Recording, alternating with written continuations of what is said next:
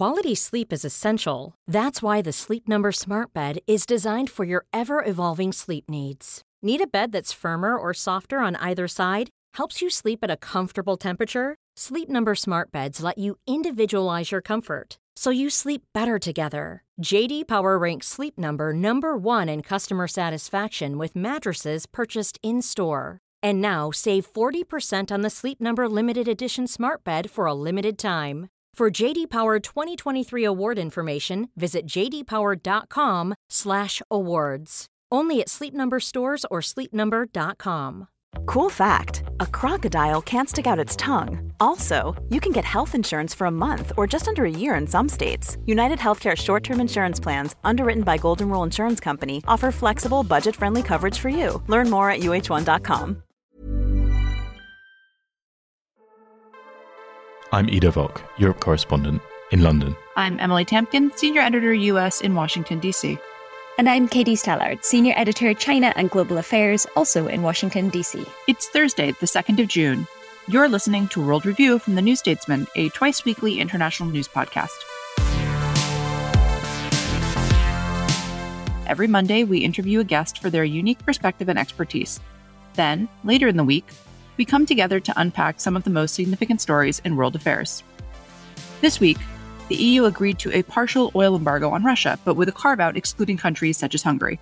Ursula von der Leyen, head of the European Commission, claimed a win amidst intense criticism of Europe's continuing purchases of Russian energy. I'm very glad that the leaders were able to agree in principle on the 6 sanctions package. Council should now be able to finalize a ban on almost 90% of all Russian oil imports by the end of the year. This is an important step forward. The remaining 10% on these we will soon return to the issue. Is Hungary's strategy of blocking EU initiatives until it gains concessions paying off for Viktor Orban? Then we turn back to Russia's war in Ukraine. What's the significance of Russia's latest offensive in the Donbass region?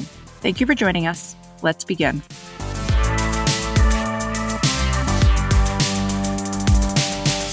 All right. Ido is actually in the mothership at NSHQ. Katie and I are still here in the greater Washington, D.C. area. Let's get into it. Hungary's Prime Minister Viktor Orban recently declared a state of emergency, giving himself still greater power over his country, and the justification was war in neighboring Ukraine. But Hungary is also, at least according to its critics, hurting Europe's efforts to support Ukraine in that same war by opposing many sanctions on Moscow.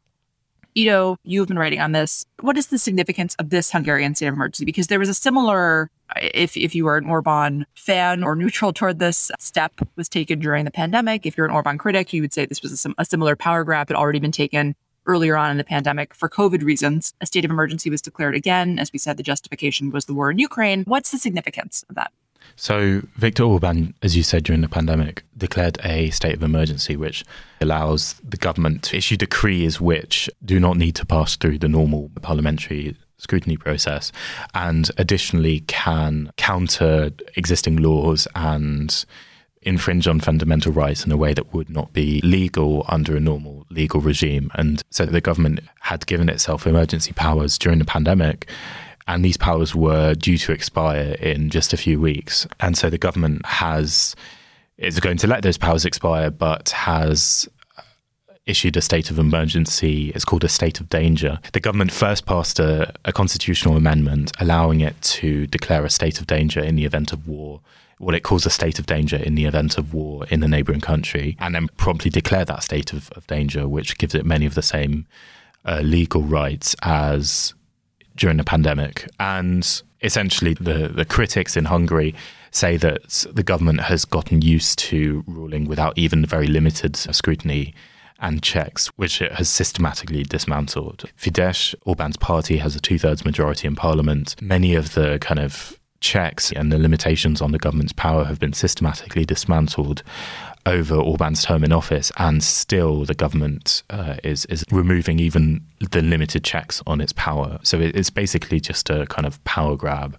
It makes this kind of temporary state permanent or de facto permanent. There are many in Hungary and elsewhere who have said that for years the European Union has, for a variety of reasons, not taken a hard enough stance toward what's happening domestically in Hungary, towards abuses of rule of law, towards the state of the media in Hungary, state of Hungarian democracy. There are a variety of theories that people float as to why this has been. One of them is that the EU doesn't actually really have good or strong mechanisms to deal with a party that has ascended to the EU and is not fully playing by the EU's rules. But now there's another wrinkle in this. I mean, you can push back if you see it differently. There's another wrinkle here, which is it's not just that Hungary is domestically causing sort of strife for the EU, but it is also throwing this other wrinkle into European Union foreign policy. Can you tell us a bit more about the latest on the partial oil embargo with carve-outs, which some might just say is not an embargo, but anyway, go on. What's the latest there? So Ursula von der Leyen, the EU Commission president, promised almost a month ago that the EU would impose an embargo on imports of Russian oil. As we've talked before several times on this podcast about the dependence that Europe has on Russian energy, imports of oil and gas, it's a bit easier to conceivably phase out the use of oil rather than gas for a few reasons, including that the kind of infrastructure is a bit easier to repurpose from other sources. And also, I believe it makes up a smaller proportion of energy imports than gas. But von der Leyen had announced this almost a month ago and as part of a so-called sixth package of sanctions. But multiple rounds of talks had failed to make progress on this issue. And Hungary was presenting itself as the strongest opponent of this oil embargo because Viktor Orban is by some distance the most pro-Putin leader of an EU member state, and Hungary is quite heavily dependent on Russian energy. And he said he didn't want Hungarians to pay the price for the war in Ukraine. And rightly or wrongly, he continued to block EU plans for an energy embargo. And in the end, weeks after they first promised it, they found this compromise this week. So oil imports by ship will be phased out, but oil imports by pipeline will be allowed to continue. And obviously, Hungary, being a landlocked country, continues to get its oil from Russia by pipeline. In fact, they've even negotiated an opt-out that says that if their pipeline is damaged, they're not going to be penalised if they get energy from another source, because the pipeline goes to Ukraine. Hungary perceives that as a risk for obvious reasons. But as you said, one of the kind of perennial issues with Hungary as a EU member state is that once a country joins the EU and decides it doesn't really want to play ball and it wants to use its voting rights on issues which demand unanimity, which is quite a lot of them, to extract more concessions or ask for more money or block foreign policy initiatives which it doesn't like, there aren't a whole bunch of mechanisms to limit the effectiveness of such a strategy. And Hungary has very much used its position as an EU member state to block initiatives which it doesn't like. But I think there's quite an interesting dynamic here, which is that Hungary, along with Poland, had long been the kind of most reticent member state. And basically both countries which are ruled by illiberal nationalist governments had each other's back in the EU's institutions. And so anytime the EU decided that it might want to sanction one or other of these countries, the other country would use its weight to block any kind of initiative. And because of the EU's rules requiring unanimous voting on many issues, often that strategy succeeded in preventing sanction of either Hungary or Poland. But Hungary is far more pro-Russian than Poland. Poland has been part of the group of EU member states which is pushing for the hardest line on Russia because of the war in Ukraine. And Hungary is on completely the other side of the spectrum in being really quite pro-Putin, pro-Russia, and arguing against sanctions and so on. And so one of the effects of Hungary's position has been driving a kind of wedge between these two historical allies in the EU who had traditionally had each other's backs. And it's a really open question as to what extent their kind of illiberal alliance, which had prevented a lot of meaningful action being taken, for example, on the rule of law in both countries, to what extent that is going to survive the stress that the war in Ukraine is putting on it. I do have one question for Katie here before we move on from this segment, which is Hungary has also come under criticism from various international actors for its friendliness toward China. Do you think that we could see a similar dynamic play out with respect to Hungarian-Chinese relations, or is it not really comparable because Russia's position vis-a-vis the EU is different because it went to war in Ukraine? I think the important point to draw out of it that is in common, and that I think certainly China would be very focused on, is to the extent to which there may be a wedge that Hungary could drive within EU unity.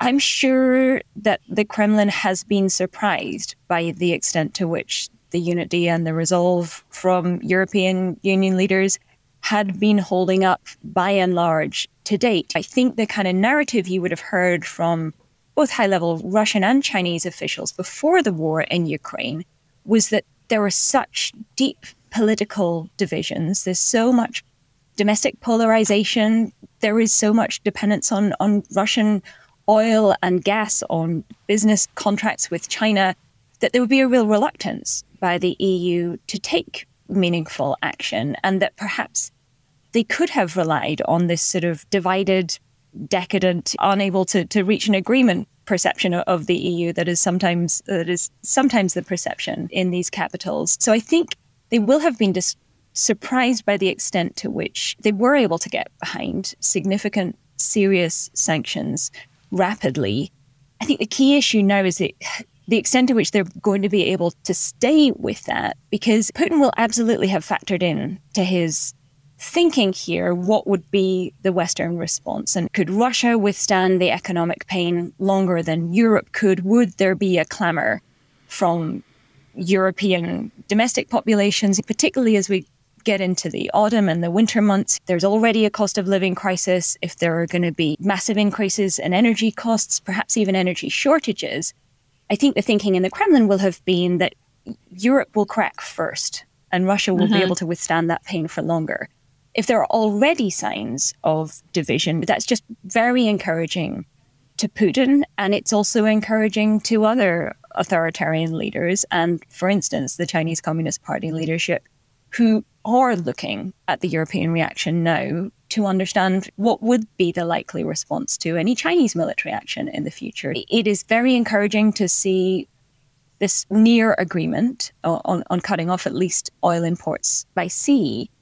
But it just could not be more critical for everybody who wants this to end at the negotiating table and who wants Putin to quickly enter peace talks, to keep up that resolve and to redouble these efforts now, because failing to do that is only going to make this a much longer, much more painful, much more devastating war. We're going to speak now more directly about the war itself as opposed to its sort of side effects and international relations more broadly. But I do want to let listeners know that Ido has written both on the Hungarian state of emergency and on the Hungary EU oil dance, and we will put the links to both of those pieces in the show notes to this episode.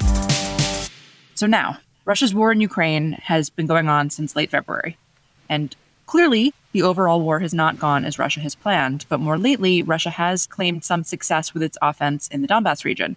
Ukrainian President Volodymyr Zelensky has described conditions there as indescribably difficult. Katie, can you tell us a bit about the latest that's happened there? Obviously, this is not the total victory that it thought it would have in 3 days, but why Russia has been claiming some victory in that region at this time. Yeah, so just to give a real broad brush, high-level overview of how we got to this point. So I think you've seen this kind of shift backwards and forwards in the overall both momentum on the ground and then narrative around the war and how it's going and who might be winning. We had, in the run-up to the war, we could see what looked like this overwhelming level of Russian force gathered on Ukraine's borders.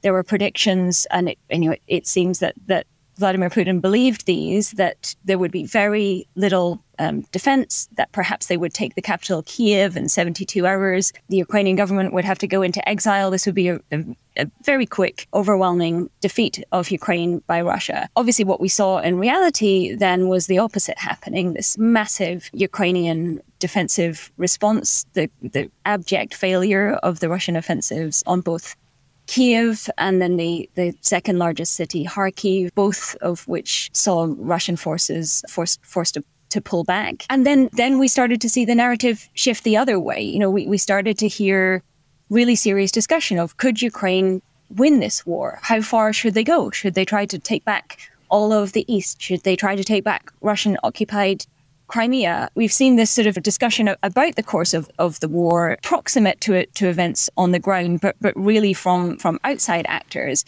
But what we've seen really start to shift over the last weeks, I think, potentially, I guess, over the course of the last month, is a real shift in tactics from the Russian side. So we saw them regroup after those early failures and really concertedly refocus their efforts on the east. So specifically the regions of Donetsk and Luhansk, which are collectively known as the Donbass. They are directly alongside Russia's border. So the issues that they had, for instance, trying to push towards Kiev with overextended supply lines, that's not the case here. They are much more able to support their frontline forces.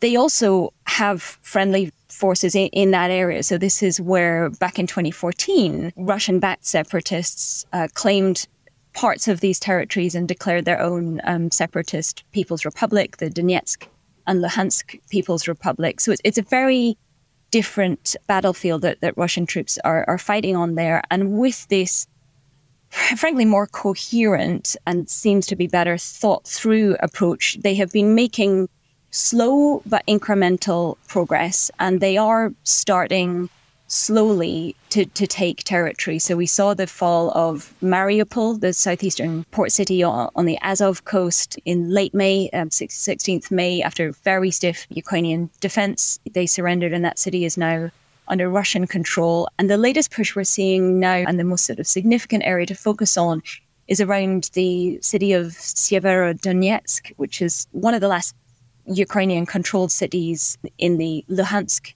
region, somewhere where, again, Ukrainian forces have been putting up a very, very heavy fight. The casualty estimates that the President Volodymyr Zelensky is giving are that, he admits that they may be losing as many as 60 to 100 troops every single day in this battle for the East, with as many as 500 wounded every day. So that gives you some sense of just the intensity of the fighting that is going on in this region. And around Severodonetsk, we've heard the governor of the Luhansk region say today, the morning of this recording, on June 1st, that there are still Ukrainian troops in that city. He estimates they currently control around 20% of that city, but he says they're fighting street by street, block by block now, and he acknowledges that Russian troops are in control of some 70% of that city. I think we can expect Severodonetsk will fall to Russian troops in the coming weeks, perhaps the coming days. There are still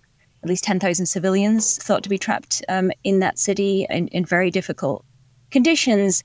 But, I think the broader point to take out of this is that, the early narratives that Russia was close to defeat and that it could be pushed back and humiliated and taught a lesson that it would never forget, that is no longer compatible with the situation we're seeing on the ground. We are seeing now slow but incremental progress. And the sense, I think, is now shifting, that the momentum is moving back towards the Russian side, and that Russia, has changed its short-term tactical objectives, but perhaps has not changed its overall strategic objectives of weakening, perhaps eventually destroying Ukraine with this creeping military offensive, and also with the absolute devastation of the Ukrainian economy that is coming alongside it. I think Katie's point about narratives and counter-narratives is a really important one. And I think you're completely right to say that at the beginning, the Russians and many observers in the West thought it would be over in a matter of days or weeks.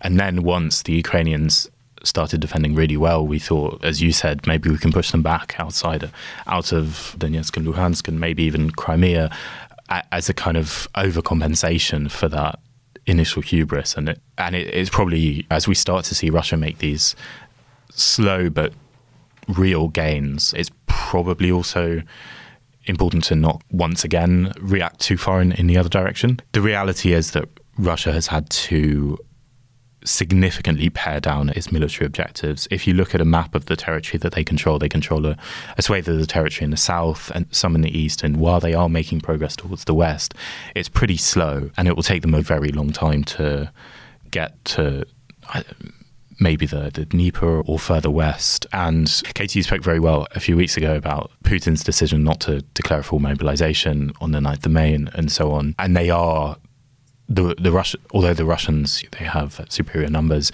they're not fully mobilized in the way that the Ukrainians are. And just today, for example, the US has said that it will send multiple launch rocket systems, although not the long-range ones that the Ukrainians wanted, but they're still much, much better than what they currently have. So it is possible that the war might settle down into a kind of grinding stalemate rather than seeing Russian advances, but equally Russian advances might also continue. It's probably important to take a step back and not overcompensate every time that the winds seem to be changing a little.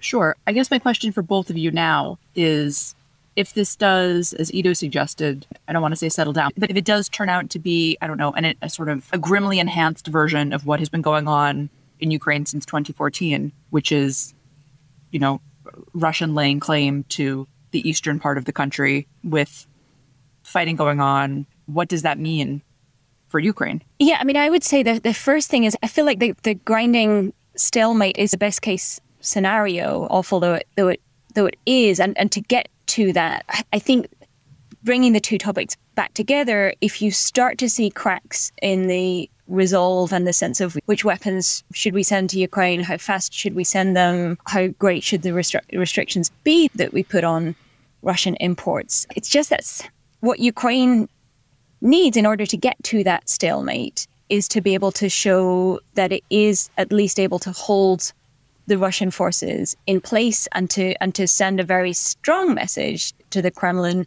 that they need to start thinking seriously about a way out to engage meaningfully in peace negotiations, which they have not done. I think there's been this narrative creep in of we need to start talking seriously about how much territory should Ukraine concede. Henry Kissinger talked about this at the World Economic Forum in Davos last week. And it misses the point that it's not through an unwillingness from the Ukrainian side to negotiate, to enter peace talks, so that they have been living with the de facto occupation of large swathes of the East for 8 years at this point, along with Crimea.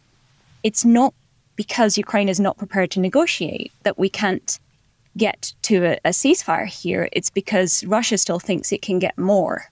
And as long as it is still, Russia is suffering, to the best information that we have, very serious losses, both of its troops and its equipment, and the Russian economy is suffering.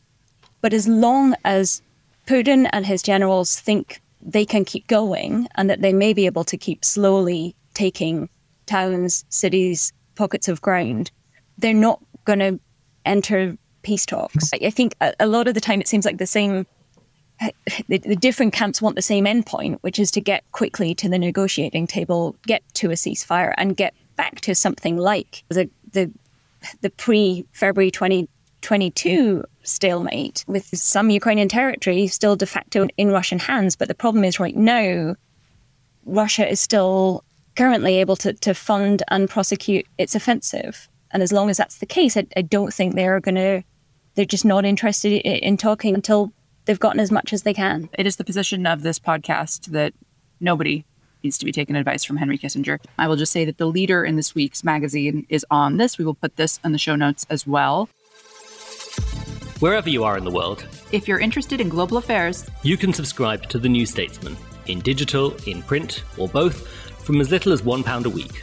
That's 12 weeks for just £12. That's €1 a week in Europe and just $2 a week in America. Just go to www.newstatesman.com/podcast offer.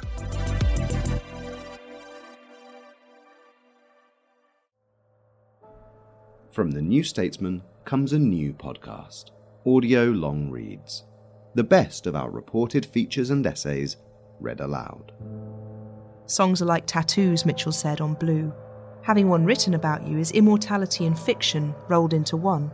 Featuring writing from our authors, including Kate Mossman on Joni Mitchell's former muse and lover, Jeremy Cliff on his journey through France before this year's presidential election, and Sophie McBain on the refugee crisis. "Don't die," he kept shouting. He didn't answer when Marwa screamed back, "Who is dying?" Ease into the weekend with our audio long reads, published every Saturday morning. Just search Audio Long Reads wherever you get your podcasts.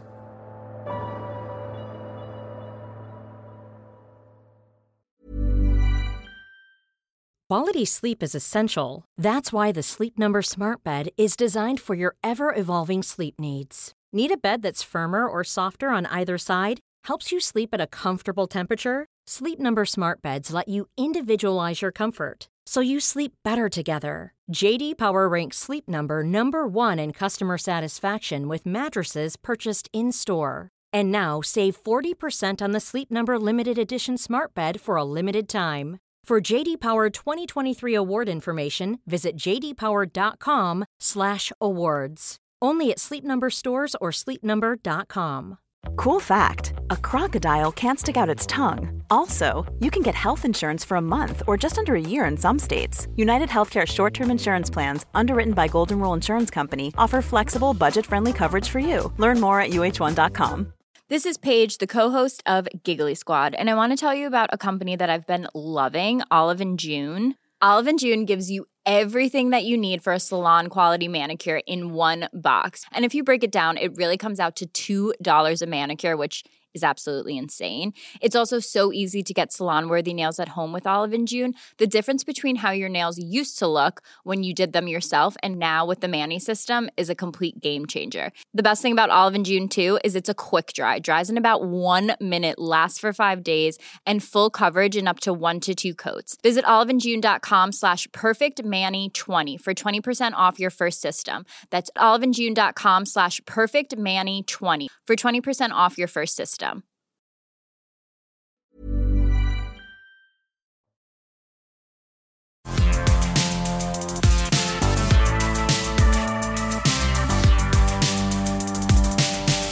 We are going to turn now to a section that we like to call You Ask Us. Great work, gang. Okay, so our question this week is on sports, kind of. Basically, this week we have a question about the recent Champions League match in Paris and the chaos that ensued at the stadium.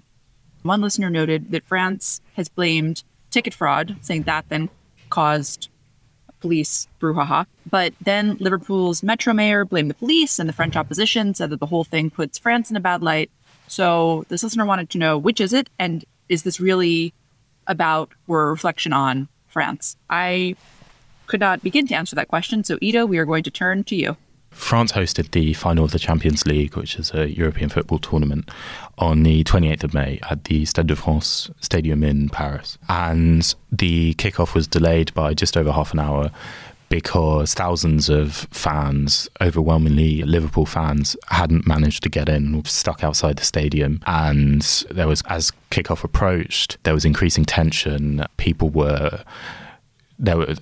Police were using tear gas. At least some fans who had valid tickets were being rejected for entry to the grounds, which obviously was causing a lot of exasperation and frustration and anger, justifiably. And there were also large crowds of people because a lot of people weren't getting in, but new people were continuing to arrive, and that led to some fear among observers and among people there that there could be a kind of potentially fatal crush, which is an especially traumatic prospect for Liverpool's fans, because that club lives with the legacy of the Hillsborough disaster in 1989, which was a crush in which 89 people died, which is one of the deadliest accidents in the history of football. And so there was a lot of blame as to, or accusations and counter-accusations as to who was to blame for this chaos, potentially dangerous chaos. So the French government and the police and also UEFA very quickly, within literally minutes of the match finishing, and in fact actually before the match kicked off, the police had issued a statement taking this line. So the government, UEFA, the police had all settled on this line that tens of thousands of Liverpool fans without tickets were trying to make their way into the stadium illicitly. And that was causing a kind of build-up, and that was causing the chaos at the gates of the stadium. And they stuck to this line on the night and then on the day after, despite quite a lot of evidence that this was probably not the whole story. So they claimed that 30 to 40,000 people, Liverpool fans, came without tickets and tried to make their way in. And if there really were tens of thousands of people without tickets, presumably not, they wouldn't have been able to get in, because then there would have been obviously massive overcrowding at the stadium, which is not what was seen. And there weren't any kind of massive crowds of people then leaving the stadium, which obviously there would have been. There would have been thousands of people who would not have gotten in, who would then have had to leave. And there are no reports, no videos of tens of thousands of people having failed to get in, leaving. In fact, what is more likely to have contributed to this chaos is a combination of factors. So one of them is that there was a strike on the suburban rail line, which many fans would typically use to get to the Stade de France from Paris. And instead, Liverpool fans were advised to take another line, which also has a stop at the leading to the Stade de France, except that passage has a much lower capacity than the RER-B passage. And so there was a kind of bottleneck because it was over capacity and also many people weren't getting in at the stadium. And it seems like there were also technical problems because some tickets, despite being valid, didn't work. Some stewards were overwhelmed. The Liverpool fans, having come from the RER-D route, were at the Z gate of the stadium, which has the lowest capacity and is the least prepared to deal with such a large number of people. And then once the kind of frustration and tension started mounting, people who were there, witnesses told me that the police were using violence as a kind of first resort. So they were using batons, using their shields, using pepper spray on people, many of whom had a right to be there and who were just frustrated that they weren't getting in. And that led to an increased amount of tension, especially because then as people were getting tear gas and so on, they retreated back towards where they came from because they couldn't get into the stadium. But new people continued to arrive, and on this kind of overcrowded concourse, there was the fear and the tension started to mount. But possibly one of the things which prevented this getting much, much worse was that these are Liverpool fans, and so they live with the memory of Hillsborough, and they know what happens in a dangerous kind of crowded crush situation. And so people who were there told me that people were very supportive towards each other, and they were really trying to avoid a crush because they know intimately what happens when there's an uncontrolled crush. There's little to no precedent for tens of thousands of people trying to get into a big football match without tickets. There might be a few hundred or a few thousand people trying to get in without tickets, but tens of thousands is seen as quite implausible by the people I spoke to. And this whole kind of saga and the really quite myopic, I think, reaction from the government does raise questions as to how effectively France is going to be able to host next year's Rugby World Cup and the Olympics in 2 years, because obviously this is not the last time that France might have to deal with some issues such as overcrowding. This is an exciting week in that often we speak about things on this podcast but have not actually written an article on them. But coincidentally, Ido actually did write about this, and we have a link to that piece that we will put in, that's right, the show notes. Thank you very much for that extremely nuanced answer about a Champions League match.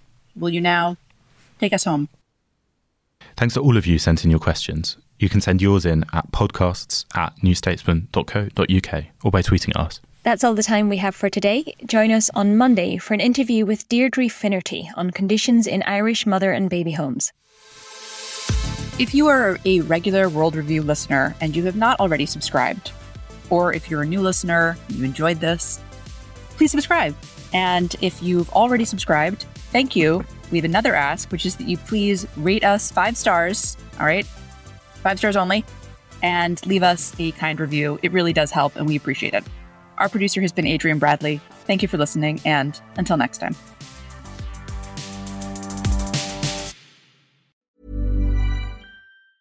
Hey, it's Paige DeSorbo from Giggly Squad. High quality fashion without the price tag. Say hello to Quince.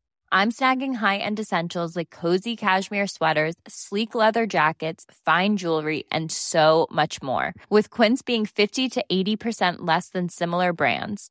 And they partner with factories that prioritize safe, ethical, and responsible manufacturing. I love that. Luxury quality within reach. Go to quince.com/style to get free shipping and 365-day returns on your next order. Quince.com/style. Flexibility is great. That's why there's yoga. Flexibility for your insurance coverage is great too. That's why there's United Healthcare Insurance Plans. Underwritten by Golden Rule Insurance Company, United Healthcare Insurance Plans offer flexible, budget-friendly coverage for medical, vision, dental, and more. One of these plans may be right for you if you're, say, between jobs, coming off your parents' plan, turning a side hustle into a full hustle, or even missed open enrollment. Want more flexibility? Find out more about United Healthcare Insurance Plans at uh1.com.